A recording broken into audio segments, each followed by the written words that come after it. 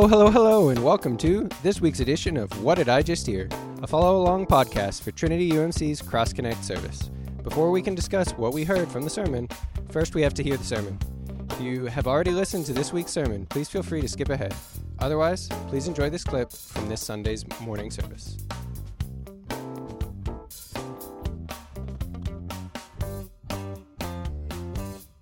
So y'all, this is our fourth week in the story we've been walking through, and for those who this might be your first time, we have a scripture, it's the Bible, put together in a unique way. It's set up in novel format where you're reading 31 chapters instead of your kind of traditional books and verses, even though those are incorporated into this. You just can't see unless you go to the back what part you're reading. We have, in the first 3 chapters, gone through the book of Genesis. And there's a whole lot of stuff in that book. And so we have covered it over these 3 chapters. And now we are moving into the book of Exodus with chapter 4. This chapter is called Deliverance. And we've seen Charlton Heston's 10 Commandments, perhaps, the cartoon Prince of Egypt. Even if we haven't read the scriptures to know this story, there are a lot of cultural connections. But just to kind of get us situated into this chapter, it starts off with an awareness that the people of Israel, God's people, are still in Egypt. They, from last week, if you heard that message or read the chapter, you remember that Joseph, who's part of Abraham, Isaac, and Jacob's family, Joseph, one of the 12 sons of Jacob, through a crazy course of events, ended up in Egypt and was there at a prime time, was there when the family and the people, the surrounding nations, were in a time of famine. And so Joseph, through God's help, was able to prepare them so that they had enough resources to last them through that famine.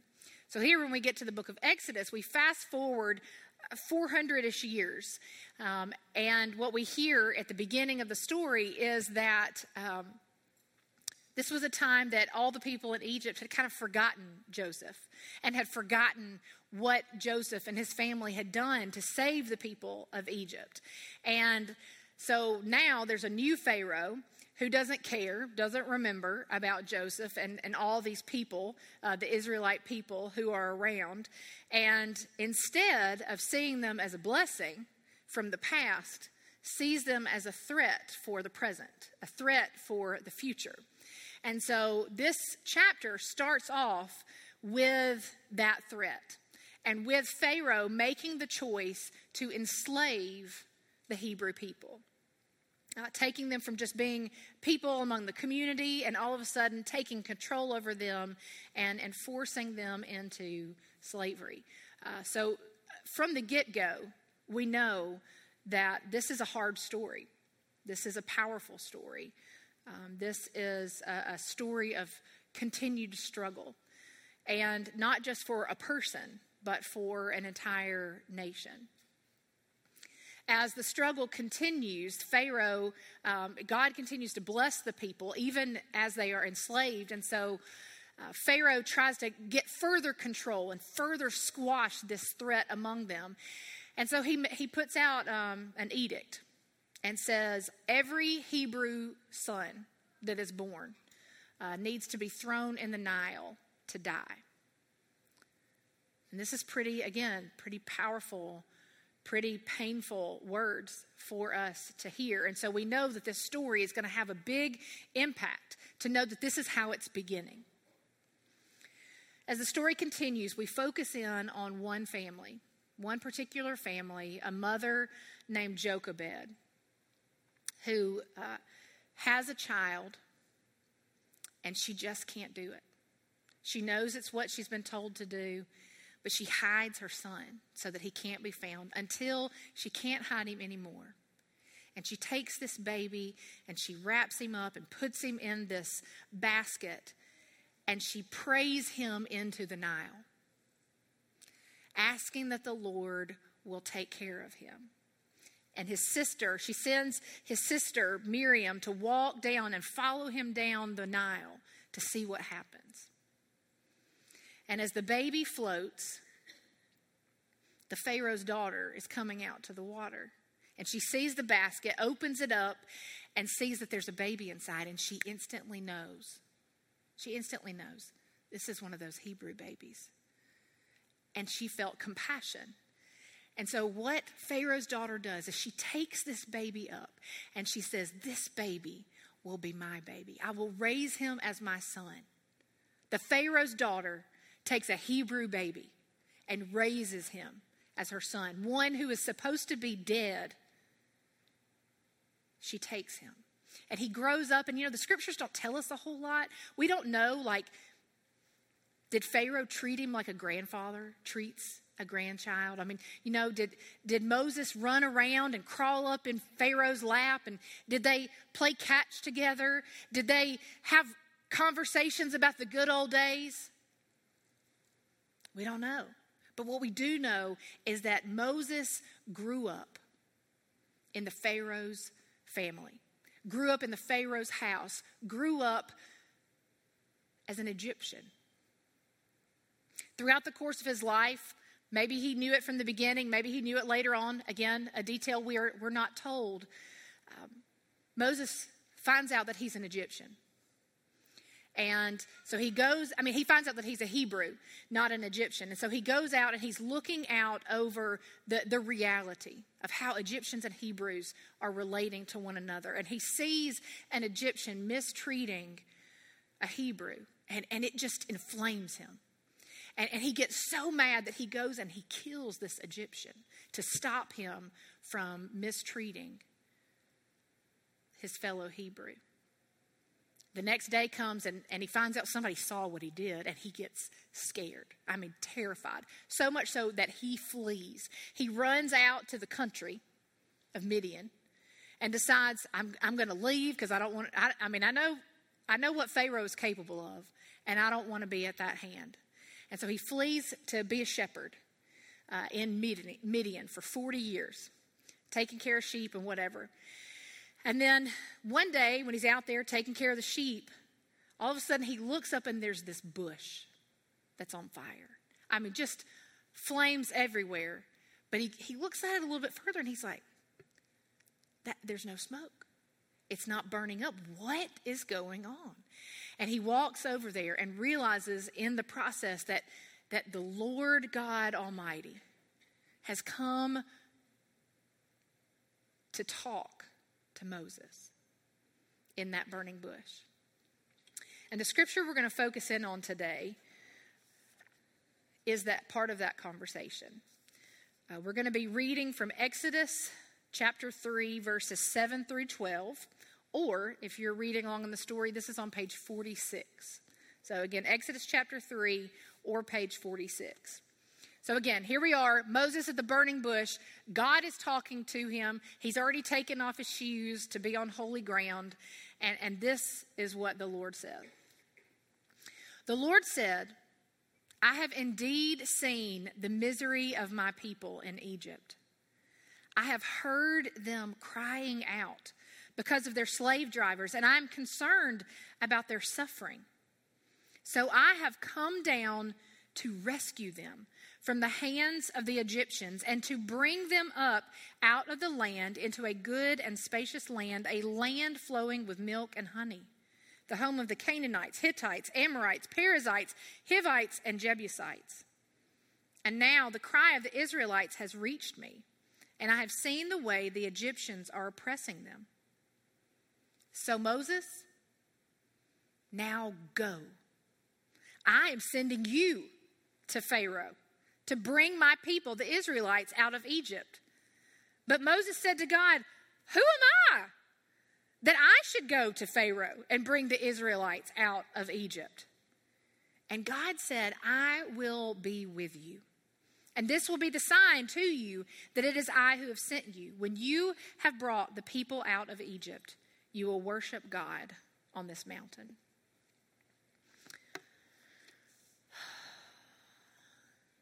Moses,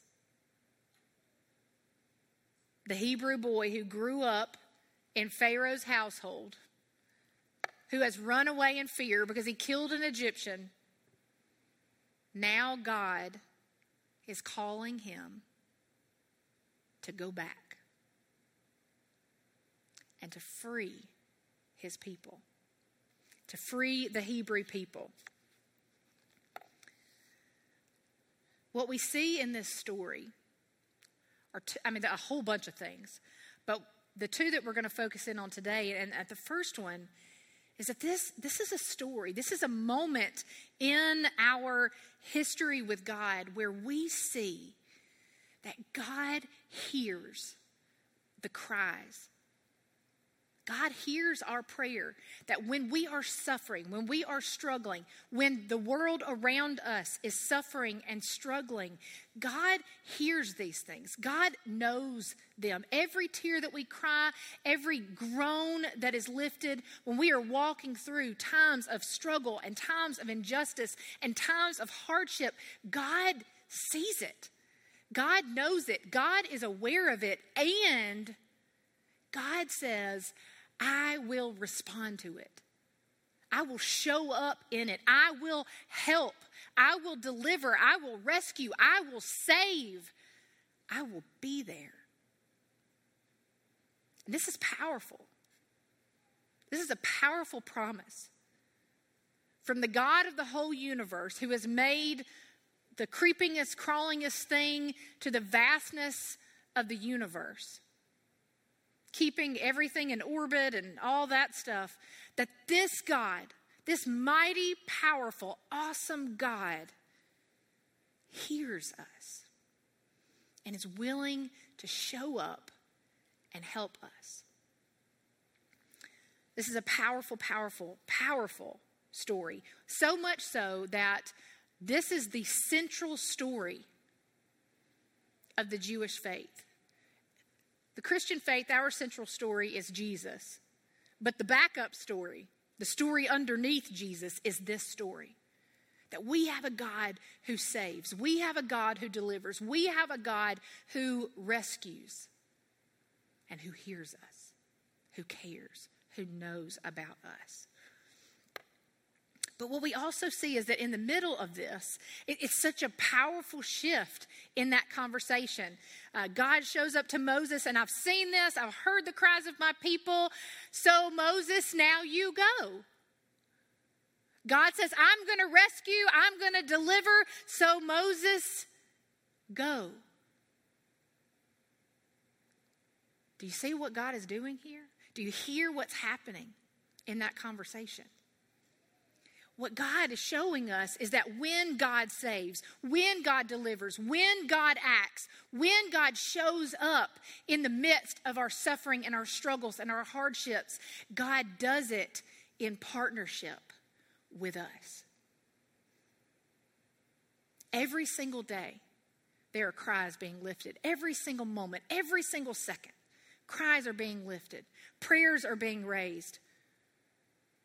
Injustice and suffering is happening. And every single minute and every single day, God is saying, yes, I will respond. Yes, I will be there. Yes, I will help. And every single moment of every single day, of every single situation, God is calling out to us and saying, go. Go. And be there. Help me. Work with me. Save people. Deliver people. Rescue people. Care for people with me.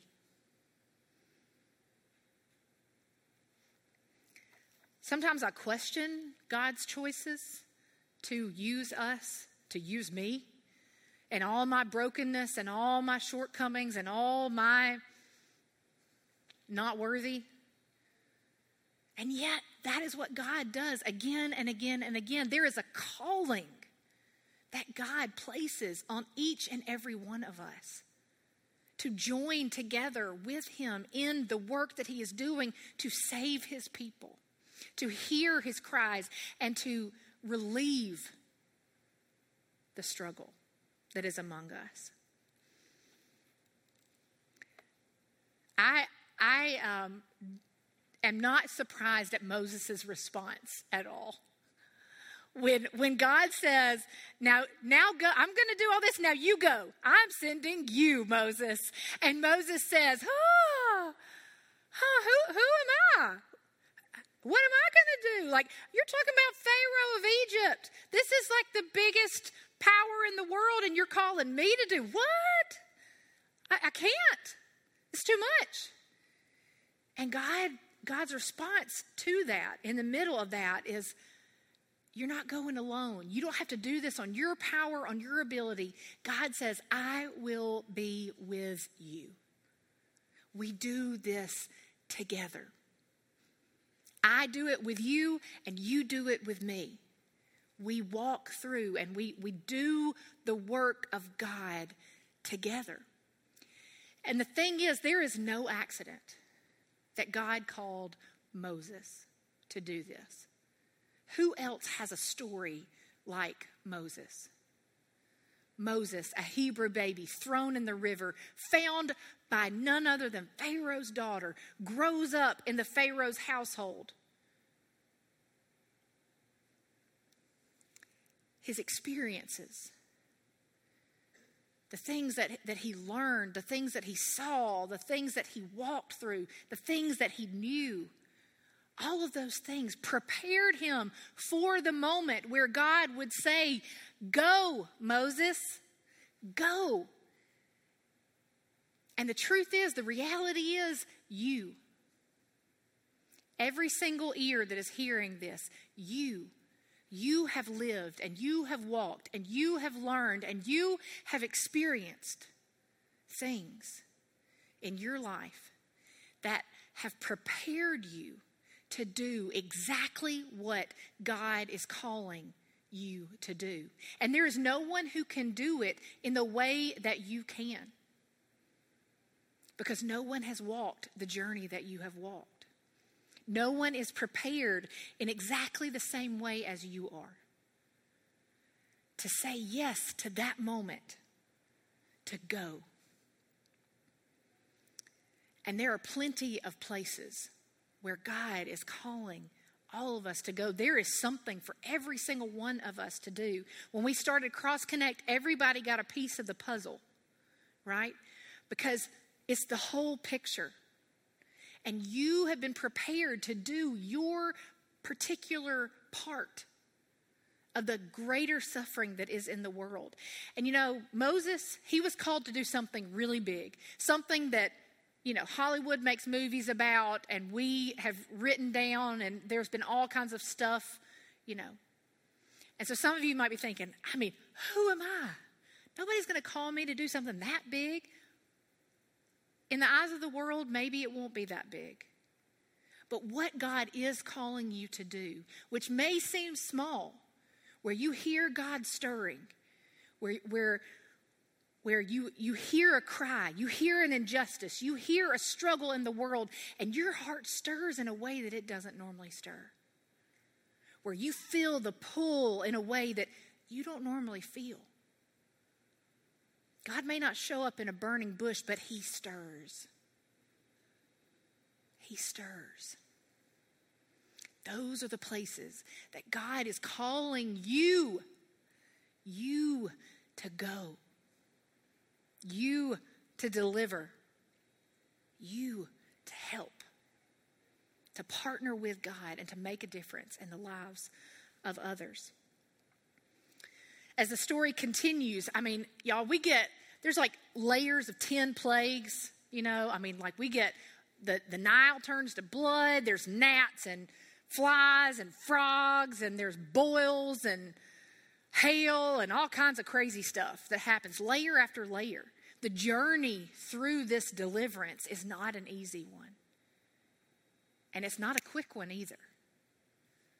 It's one that takes time, and it takes patience, and it takes endurance through the challenge. It's also one that takes God's movement in the middle of it. Moses was the servant. Moses was the vessel, and God was moving and making, at times, miraculous things happen. but the two of them together, Moses saying yes and God's power being present, the two of them together made deliverance possible. And not just the first time where they got to leave and go out of Egypt, but also when Pharaoh decided, they're gone and I don't really want them to be. And so he sends the army after them and they get smushed in between the Red Sea and Egypt's army and nowhere to go. And even in that moment, Moses and God work together to make the impossible possible, where the seas are parted and they're able to walk through on dry land. And God delivers them with Moses' help.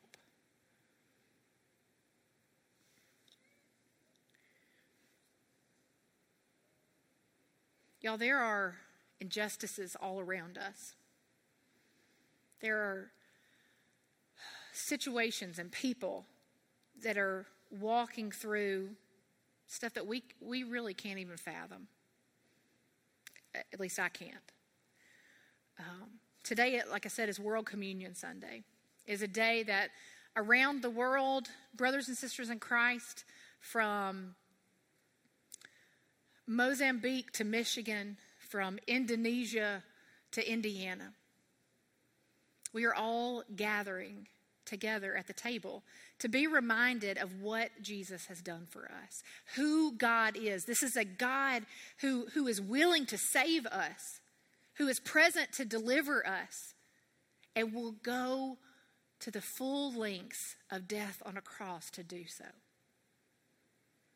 But it's also a table where we are reminded that this gift that is a gift to us, it is also a calling. It makes us the body of Christ to be active at work in the world around us. And today, as we come to the table to receive this gift, you're going to be invited to also come today opening your ears a little wider. Opening your heart a little more deeply to hear the cries of our brothers and sisters around the world. Some are Christian, some are not, but the cries, it doesn't matter. God hears them all. But to hear those cries, some of our brothers and sisters are gathering around a communion table knowing that any moment someone could bust in the house and arrest them because being a Christian is illegal. Some of our brothers and sisters are gathering around the table to receive the gift of grace today in a war-torn country. Some of our brothers and sisters are gathering around the table today and they are experiencing slavery in some way, shape, or form. Maybe it's human trafficking or something. But they are gathering today, living in realities that it's hard for us to wrap our head around. And God is asking us to hear their cries. So as you come for communion today, there are some cards on the table that highlight some of the cries that we know are happening.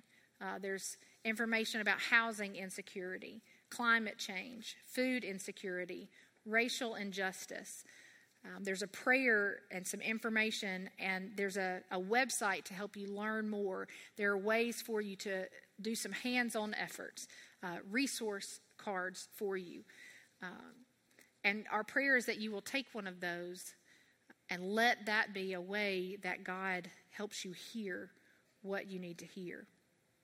The cries of our brothers and sisters, that as the body of Christ, we cannot be deaf to.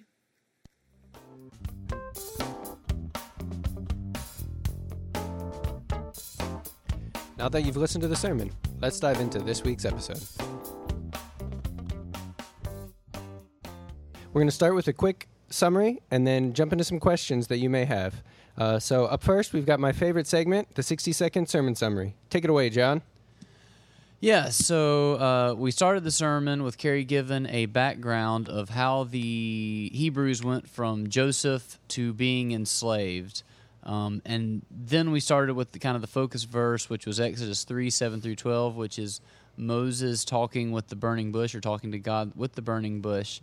At that point, God tells Moses to go set the Israelites free, and how this kind of tells us several things. First of which being that God hears our cries, He sees our troubles, knows what they are, and will help. And it's kind of this is the central story to the Jewish faith because of God's salvation of His people. It's a huge one in the Christian faith as well. It also tells us that God wants to use us to do His work. He said, Moses, go. Moses' hesitation is totally understandable. I mean, it was kind of a scary thing to do, but he was the perfect person to do it based on his background. In similar fashion, all of us are the perfect person to do our part because of our backgrounds. Finally, she pointed out that... Good try, John. I know it's a lot to fit in a 60-second summary. Tyler, let's see what you can do. Okay, so like he said, it was we started the book of Exodus with chapter 4. It's the story of Moses and the Hebrew people. She mentioned that when we walk through times of struggle, God hears our cries. Like John said, this was the foundation for the Jewish faith. Carrie said that God shows up in our struggles, but He doesn't work alone. He works in partnership through us. And then she asked the question, why would God use us? Are we even worthy? And she points out that not only is Moses worthy, but he is like the ideal candidate given his background and how he grew up. Everyone has experiences like Moses did that prepare them for what God will use them for. Then she talked about the 10 plagues, and basically it means that deliverance was not easy. She talked about how there is deliverance needed today in places where Christians are being persecuted. And then at the very end of the service, she sang... Good try, Tyler. I know it's a lot to fit into a 60-second summary, so we're going to try and break it down a little further. So let's start with some background on Moses. I know it's a story that some people may be familiar with. I know Carrie mentioned some references to some actors or maybe just stories written by certain people. So I wanted to see what references y'all were aware of that people may know of in society outside of just reading it in the Bible. Well, I mean, I think obviously the most popular one's probably the movie The Ten Commandments with Charlton Heston and Yul Brynner and whatnot. Fully disagree. I don't know what you're talking about. It's got to be Prince of Egypt, right? Second that, yes. Yeah. Oh, See, you're talking about a movie where old man talking here. Both of the stars of that movie are like long since dead, but Prince of Egypt is like a timeless cartoon classic. 1998. That's I do not know any of these, so I'll just take your word for it. You've never watched Prince of Egypt? Maybe. Well, we know what we're doing after we get done recording this podcast. Yeah. Patrick's is going to watch The Prince of Egypt. All right, I'll get back to you guys on that one. All right, so then can someone maybe give a little bit longer summary of Moses' background and why where he ended up becoming a good candidate for all of this? It's a little hard to do in 60 seconds, so maybe give a little bit more context on who Moses was and why he mattered. So Moses' background, so this is after Joseph has died and passed away. The people who are in charge of Egypt have forgotten about him. The Hebrew people don't have the same connection to the Pharaoh that they did before. And Pharaoh has looked and starts to recognize, hey, these Israelites or Hebrew people are starting to, multiply. There's going to be more of them than there are us soon. And driven by fear, he decides that he's going to order all the male children of the Hebrews to be thrown into the Nile. Well, this is after he had first decided to enslave them. Right, that didn't work. Yeah, so he enslaved them. That wasn't enough. It worked, just not as population control. Correct. They were definitely enslaved. They were definitely enslaved. So he's enslaved them, and then he decides they're still growing.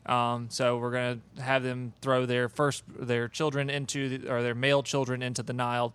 And so Moses' mom, I forget her name. Does anybody remember? Yoshabel, maybe? Sure. Because Charlton Heston said it in the Ten Commandments. I thought it ended with a K, maybe like Yoshebek or something like that. Something like One that. of those.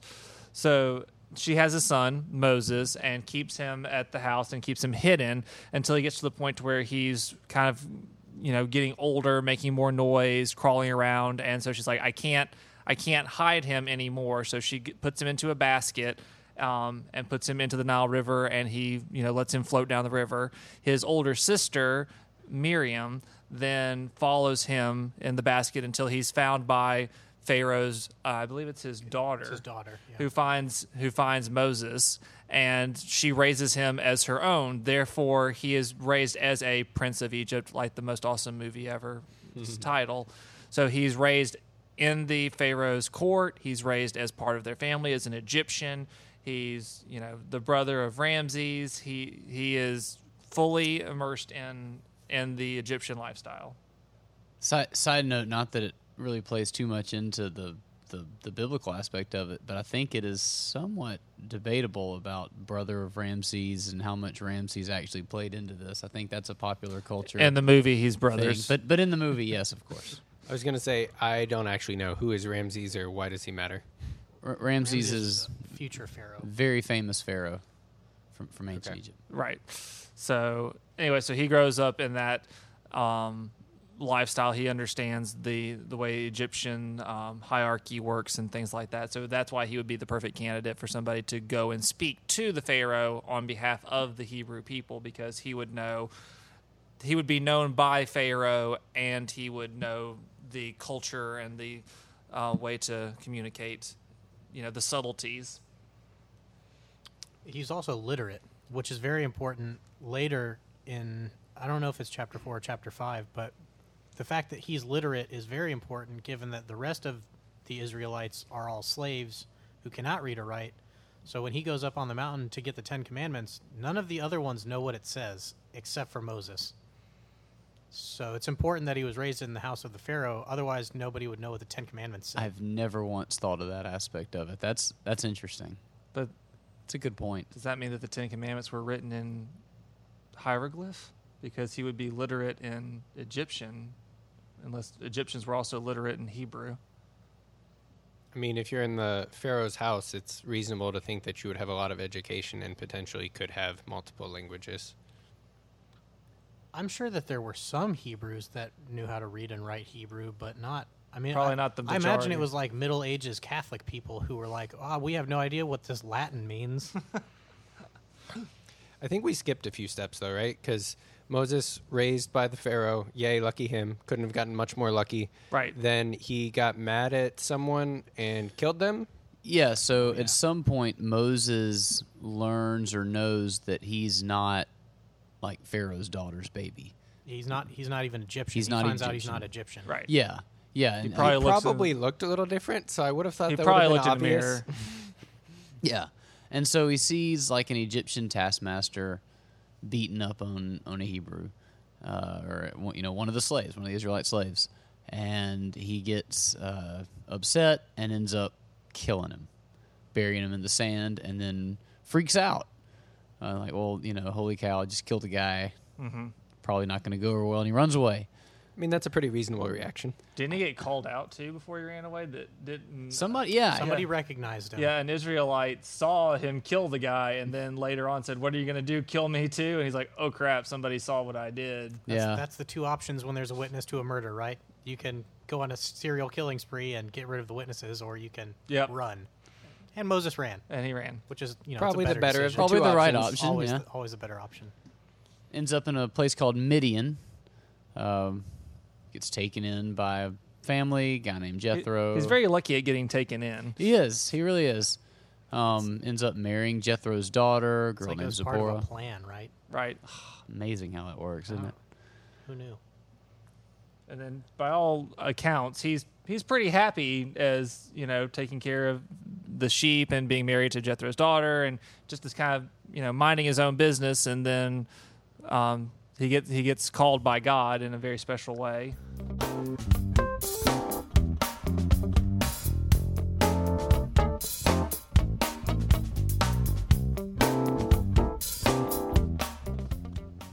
Yeah, so at some point, Moses is, minding his own business, tending the sheep, and this bush catches fire. But it doesn't burn up, and the bush starts talking to him.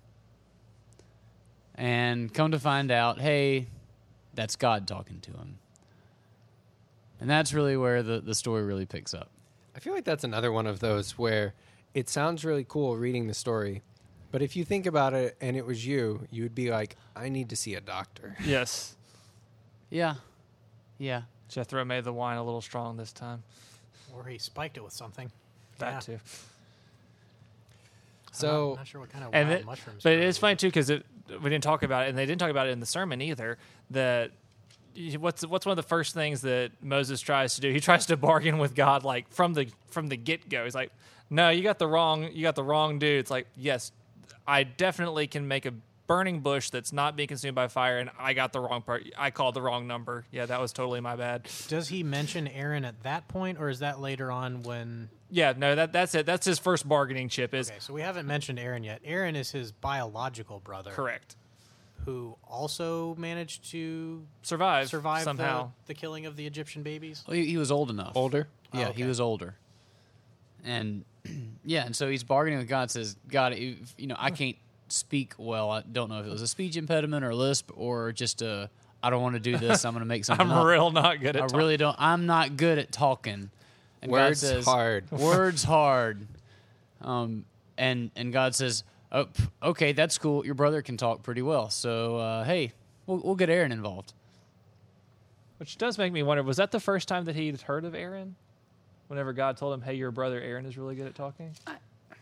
Surely not. That's really interesting because he did get I mean, separated at a presumably pretty young age. He was Right. an infant, and Aaron was probably just above the cutoff line. Right. So he was a slave, right? Aaron was a slave. Yes. So they were raised on complete opposite ends of town, so Right. to speak. So if you look in Exodus chapter 2, Moses' biological mother takes care of him for a while, and then, quote, later when he was older, the child's mother brought him back to the princess who adopted him as her son and named him Moses. So Moses did spend some time with his biological family growing up. Okay. He may not have known that they were his family, but It's also possible later he found out, Yeah. hey, those people, yeah, that's actually your mom and brother. And maybe that's what led to him being a little bit more passionate about seeing one of his people being abused. right. So, okay, so we've got Moses, baby who should have been dead, hit the lottery and got raised with the Pharaoh, then messed up and killed somebody, then ran away and sort of hit the lottery again and found some good people to live with, had a good life, and then out in wilderness somewhere somehow finds this bush that's burning, and turns out it's God telling him, I need you to do some stuff. Right. I need you to go back where you're a murderer. Wanted man. Wanted Yep. man. And on top of being a wanted man for having murdered an Egyptian, I'm going to need you to tell them that they're going to need to let all their slaves go because a God they don't believe in has told you to tell them that. That'll go over, no problem. Right. Yeah. All right, so then what happens from there? He eventually agrees after trying to get out of it and Yep. saying, no, I'm not the right person for the job. Eventually says, okay, fine, I'll do it. And then what happens? So he goes back and he says, hey, Pharaoh, let my people go. And Pharaoh says, okay, cool, go. They made a whole song about it. Oh, but that's not quite how it went. So Pharaoh said no. Random guy comes into my court, or random guy, I guess former. Somebody he knew. Somebody that Yeah, somebody that I know, but one guy comes into the court and says, let this big, population of free labor go. Nah, I'm good. And then... I mean, if you're Pharaoh, Yeah, you're not why- going to want to give up all of that manpower. Right. Yeah, like, hey, Moses, how about...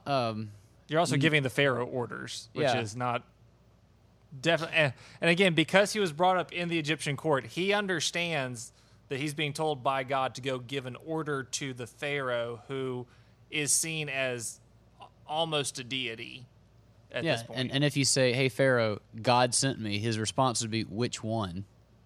Yeah. Yeah. And then Pharaoh sardonically remarked, "What are you going to do? Turn the Nile River into blood?" And he did. Yeah, then he totally did that. So, Spoilers. well, we're there. We're getting there. We're there. So it does bring a point to mind for me that I realized. For people who don't know the context, want to explain what a pharaoh is or why that's relevant here? King of Egypt, I guess, would be the easiest way to put it in today's terms. I think that's probably the easiest example or explanation. All right, so King of Egypt, Pharaoh, goes, no, I'm not getting rid of my slaves. Right. Or not freeing my slaves. Where do we go from there? So at that point, Moses, like Tyler mentioned, Moses, to warm up, starts by turning the Nile. Well, I think actually the first thing he did was the snakes, right? Yeah. First thing was snake. He turned his staff into a snake, and the Egyptian court magician or whatever did something similar. At which point Moses' staff snake ate the court magician snakes. But that wasn't the first plague. That was just the first No sign. Yeah, that was all right. This is let's get things started. And then the first actual plague, I think, was turning the Nile into blood. And Pharaoh still said, "Nah, not buying it." And I wish I knew all 10 right offhand, but I can. Let's go around the circle and see if we can name them until somebody forgets one. Okay. I already said Nile River into blood. Locusts. Frogs. Don't know. Oh, boils. That was the one I was going to use. Hailstones of fire or something. First son. Cop out. Yeah, That's the last that's one. the last one. It's still one. Yeah, I think is it 10 or is it 7? No, it's 10. It's 10. It's 10. I don't remember the other. Oh, gnats. Gnats, frogs. He I already said frogs. frogs. How many is that? Is that 7 or I 8? think we got 7 of them. I'm gonna. So while they're looking up the last couple, Tyler, do you want to explain what it is that you guys are listing? So these are the 10 plagues of Egypt. This is I don't want to say miracles because miracles has a positive connotation, whereas these are just signs from God to Pharaoh. Flies. Oh yeah, flies is another one. These are signs from God that Moses said, "Go to Pharaoh and ask him to free the slaves." Livestock if he died. says no, this is what I'll do next. We forgot darkness. And basically, Pharaoh just kept saying no, so God just kept introducing another plague, one right after another, until the last plague, which was if you don't put the blood of a sacrificed lamb on your doorpost, then your firstborn son will be killed. Brutal. Yeah, Literally. Well, it sends a message. Yeah, I mean, it's okay, tired of playing around with bugs and animals and water tricks and whatnot. We're just going to start killing people. I gave you your chance. You said no, so Let's drive Not home only the did I point. give you your chance, I gave you the backup chance. 9 chances. 9 Yeah. chances. I don't know how many backups I said. It probably wasn't enough. No, but it was close. we get the point. At which point, Pharaoh, when his firstborn son is killed, that obviously leaves an impression, and Pharaoh says, "Go, I want no more of this. Go." Yep. For a little while. But then the scripture says that God hardened Pharaoh's heart and Pharaoh changed his mind. And then we have to cut like they do on a TV show to a scene where we're back in the camp of the Israelites. They're at the beach getting ready to cross the Red Sea. Mm-hmm. And Moses is standing there with his staff, and God says, "Raise your staff up and I will Part the waters. Part the waters." So the waters are parted, and the Israelites start walking across on dry land with water on either side of them. And then, For contemporary references, this is often called the parting of the Red Sea. yeah. So then they look behind them. There's this giant cloud of dust, and there's chariots and soldiers chasing them because Pharaoh had changed his mind in the previous scene. And and so then they're like, oh no, what do we do? There's like water in one direction and an army in the other direction, and God, he like allows the water to like take out all the chariots, right? Yeah, the like Israelites make it through. and then he just sweeps away the entire army. The Egyptian It says army not tries one to single follow. person Yeah, managed to survive it. and then Moses put his arms down. You got to think that'd be pretty scary. You're following these people where the water is just mysteriously split. Then all of a sudden, oh, not split anymore. Yep. I mean, there's not a whole lot to add to it. That would make me quake or quiver. I don't know.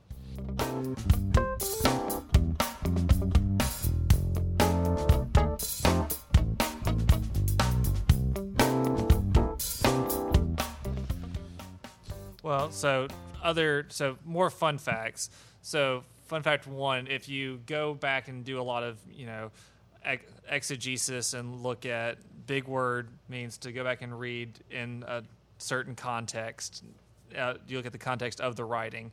Red Sea is typically mistranslated. It's actually Reed Sea, R-E-E-D instead of R-E-D, which actually does exist. And it is, so if you look at the Red Sea on a map, the Red Sea, to cross the Red Sea by walking across it would take just a ridiculous amount of time to cross. It's not something that you would be able to do quickly. The Reed Sea, on the other hand, is significantly smaller. And there is a case that you can still see to this day where the sea will actually part there because of the way the winds work. So that is something that actually can happen. And so it works pretty well if you are, say, not wearing a ton of suit of armor. It's like walking across kind of like mud, which you can do if you're light. However, if you're in a chariot covered with metal, and it doesn't work real well. And so it is a miracle that it happened, but there is also, this can still be seen at some points today. Like there are some places that you can go in the Reed Sea and you can see where it's like, okay, it's kind of mushy. You could possibly walk across this. So it could happen now where a person just as a person could walk across it, but a chariot or something like that probably wouldn't Get make stuck. And I think it actually says in the Bible too, like their chariots, the wheels got stuck in the mud and they drowned because they couldn't get out. They couldn't move. That's interesting. That is context I never knew. This is a really informative podcast, Patrick. Winner. All right. So is that where we finish up for chapter 4 of the story, or do you guys know where where we go to with this story? Well, that's where the sermon ended up.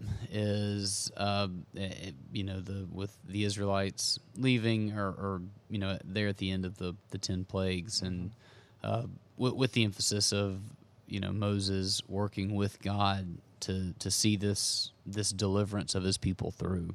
And it's important for future sermons to recognize at this point they're all pretty happy. There's a moving forward for the next 40 plus years of this. They're happy. God does something. They think God should do something and something doesn't happen. They're unhappy. Then something else. It goes back and forth a lot between they're unhappy, God provides. They're unhappy, God provides. They're unhappy, God provides. They're happy, then they become unhappy again. God provides, and so on. Okay, got it.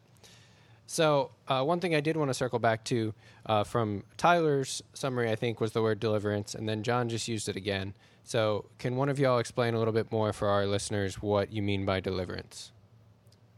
So Deliverance is a movie starring Billy Bob Thornton. There's a lot of banjo music, and Deliverance. Word is still out on how much banjo music occurred during this story in the Bible.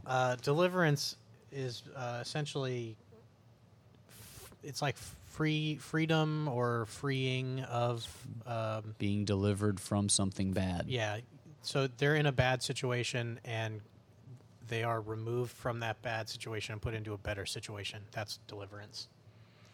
So in this case, you're specifically using it to refer to their escape from the God Egyptian is persecution. delivering them out of slavery and into first he delivers them into the wilderness, but they take their 40-year walk and eventually end up in the land of milk and honey.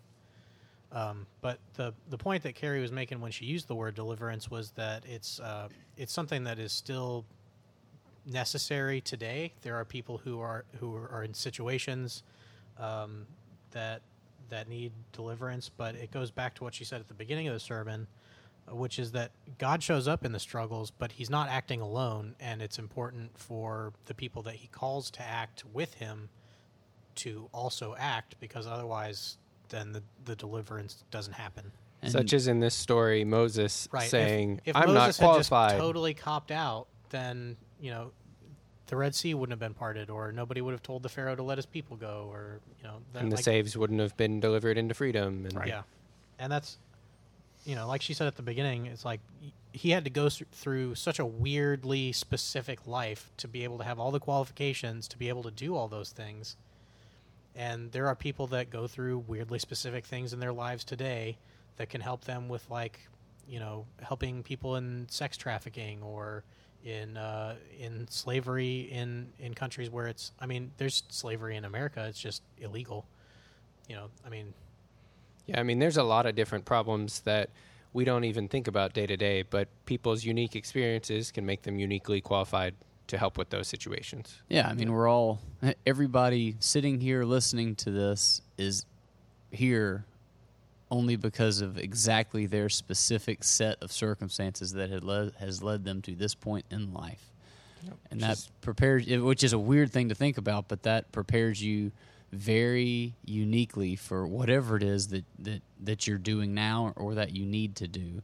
And God can use that. Moses was very specific in a big way, but, whatever your circumstances happen to be, that's prepared you to very uniquely do something that needs to happen. And I don't know what that is for anybody. I don't even know what that is for me most of the time. That's tough to figure out. But it's important to listen for that, right? To be at least willing to say yes and not just say, God, I don't talk good. And but that's probably everyone's first reaction. To be no like, doubt. Oh, no, not me. No, I'm not qualified for get this. me out of this. So it's a lot easier to say than it is to do in practice. Absolutely. Having all those experiences and being able to move forward and execute a plan, it's fun to think about. It's a weird amalgamation of the butterfly effect and divine intervention.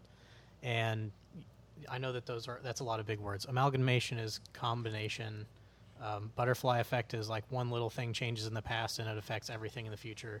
And then divine intervention is God working in the present. I think the butterfly effect, just adding to that, is the idea that one really tiny thing, such as the flap of a wing, could lead to something big like a tornado or some other massive thing. Right. Just the If dominoes Moses' can cause a basket lot had more. hit a reed in the Nile River and he had been redirected ever so slightly, maybe the Pharaoh's daughter doesn't pick him up. Yep. So many different things had to happen and go right, and some of it is circumstantial, but some of it is divine intervention, which is God's plan at work. So makes sense. Good points. I had one more thing I wanted to hit on. Before this sermon, I'd never heard that this was the central story, the central Jewish story. So I was wondering if any of y'all had any more context or info on that as to why that's true, or just anything more on that, because that was new to me. Well, so this was kind of a bottleneck for Jewish history. The enslavement of an entire nation, right? And without Moses having set them free, who knows what would have happened? Would they have been set free later? Maybe, I guess, possibly. God would have found some other way to do it. But because of Moses and those around him and what happened in this story, the Israelites were set free, setting them on the road to eventually get to the promised land, the land of milk and honey, which led to their the big name kings like David and Solomon and some of the big prophets that came later. But this was kind of a make or break point. Right. It was the start. It was the start of them as a Hebrew nation. Right. At this point, it started all the way back at Father Abraham, where right. God said, "I will make you the father of a great nation." Correct. This is the coming forth of that great nation. Up to this point, they've never been a nation. Up to this point, they were a group of people. They went into Israel with, Joseph and his brothers. They grew up into, they kept growing and growing and growing, but they were still never separate from Egypt until this moment when they have now left Egypt. There's no governing body. It's them. And then this is where God starts providing the law and starts, the Pentateuch, which is the first 5 books of the Bible. This is where they start to become their own nation. And that's why it is the start of them as a nation. Yeah, all those traditional Jewish customs and not beliefs, but just customs and traditions really start at this point. I mean, to include some of those seminal traditions like Passover, which is where God passed over those homes that had the lamb's blood over the doorway, like Tyler mentioned earlier. So yeah, it's just such a crux and a crucial moment in Jewish history. I have one last thing before we end, and I just want anybody that's listening, go back and watch towards the very end of the video on Trinity's website. Carrie does a fantastic American Idol audition. There's not like a call-in number or anything, but I would vote for her if it got submitted. Just go and watch that. It's fantastic. All right, you heard it here on What Did I Just Hear? Moses, American Idol, and other good stuff. We'll let Carrie wrap us up with the benediction. Until next time. God is calling. God is calling. And God is working. Do you hear the cries? Do you hear the struggle? God is calling us, Trinity, to wade in that water, to be ready to respond for that moment when God starts to trouble it. And the moment that the water split and lives are changed, people are delivered, people are redeemed, people are saved, people are rescued. How amazing. We get to be part of that. So God is calling. Let's say yes. Let's wade in the water, and let's get ready for God to trouble it. Go in peace.